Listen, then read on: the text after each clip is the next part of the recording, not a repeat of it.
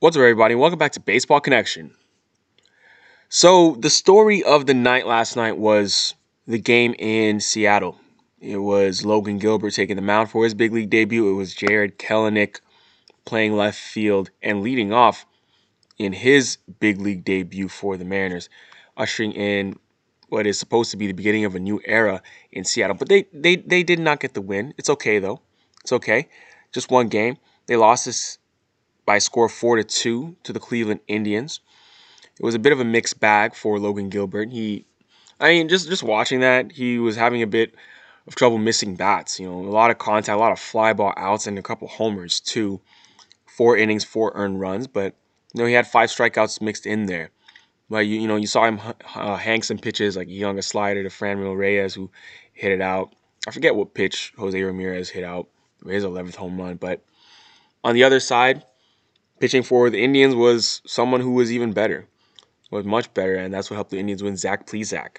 So Zach Plesac actually flirted with a no-hitter during this game, and it was one of those like, wow, are the Mariners about to get no hit again? They just got no hit. Was it last week by John Means, or a little over a week ago? And Plesac was, he was dealing. He was dealing for some time, and he would finally lose his no-hit bid in the 8th inning when J.P. Crawford hit a line drive off his bat, and just went out of the reach of Ahmed Rosario at shortstop.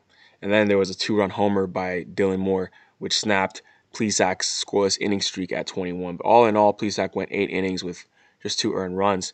Pitched a lot of contact, only 2 strikeouts on the day, and had a very, very strong outing for the Indians, just what they needed. But the Indians went on and won this game by a score of 4-2. Kelenic, one punch out, 0 for 4, but it is what it is. It's one game, not a big deal. And leading off, I was surprised that they let him off. Leading off in your major league debut, he went out and swung on the first pitch. Josh Naylor made a nice grab, tumbling into the stands there in foul territory in right field. But the fact that he was leading off, I was actually pretty surprised by that, to be honest. So that was interesting. The Astros walked off against the Rangers in 11 innings yesterday. When you have one of the fastest players in the game in Miles Straw leading off on second base to start extra innings, that's how it's an inning that's stacked in your favor. You get that extra runner at second base, and it just happened to be Miles Straw. They ended up walking it off on a wild pitch there in the 11th. He made a mad dash for the plate. And 4-3 victory for the Astros here. This game had some nice moments in there. Joey Gallo for the Rangers had a 97.3-mile-an-hour throw home at one point, and that kept the game tied in the bottom of the 10th. At that point, they could have won the game right there. 3-3. Runner tries to tag up, but Gallo has other ideas. 97 miles an hour, and runner was a dead duck. Not even really that close, but accurate throw. The reason you run on that is because you're forcing the right fielder to do that. You're forcing the right fielder to make an accurate throw, which he did, because an inaccurate throw wins you the ball game. So Chas McCormick found out that Joey Gallo has a cannon. He found out the hard way, but yeah. So nonetheless, the Astros win this game by a score of 4-3 in Houston. Let's head out to the desert, to Arizona, where the Marlins beat the D-backs. But I want to talk about a Marlins pitcher that's not getting enough love. Trevor Rogers, left-handed pitcher for the Marlins. So he is having a very, very strong year. Yesterday, let me just get out the way, 6 innings, 7 strikeouts, 1 earned run in a win over the D-backs. Trevor Rogers is 23 years old. He was a first-round pick back in 2017. But he has not really, obviously, I guess when you're playing for the Marlins, you don't get as much recognition as others, but he has not gotten enough love. He's not gotten enough love. He came up last year, only, pitched for 7 games, and was just, not that great, honestly, 6.11 ERA. But this year, in 44 innings, he got a 1.84 ERA this year, Trevor Rogers, and he's holding things down for the Marlins. So it's time for him to start getting some love as a legit as a legit arm. This is a high school arm. So he's a cousin of Cody Ross, which is very interesting. Cody Ross, the former major leaguer, which we remember played with the San Francisco Giants when they won the World Series and all that. That Cody Ross. And Cody Ross, who also played for the Marlins before that. So he's Cody Ross's cousin, Trevor Rogers. And now he's in the major leagues, making a name for himself. A high school arm, that's always a good sign because he was drafted out of high school. Doesn't have a lot of miles on that arm. So left-handed pitcher too.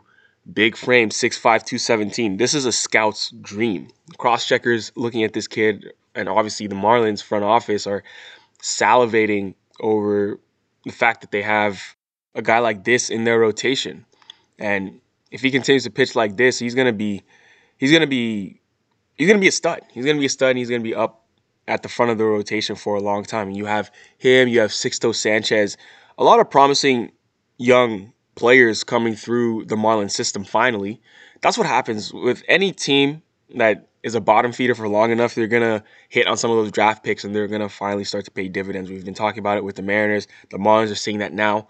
Sixto Sanchez, Trevor Rogers, Jazz Chisholm, obviously, and so on and so forth. It just takes some time, but hopefully, for Marlins fans, your team might eventually turn the corner. And I mean, they did make the playoffs last year in the pandemic shortened season, but become like a legitimate playoff team. But they win that game yesterday behind Rogers' arm. But I wanted to shine light on him because he's not getting enough love.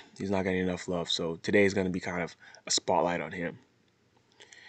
Rockies defeated the Reds by a score of 13-8.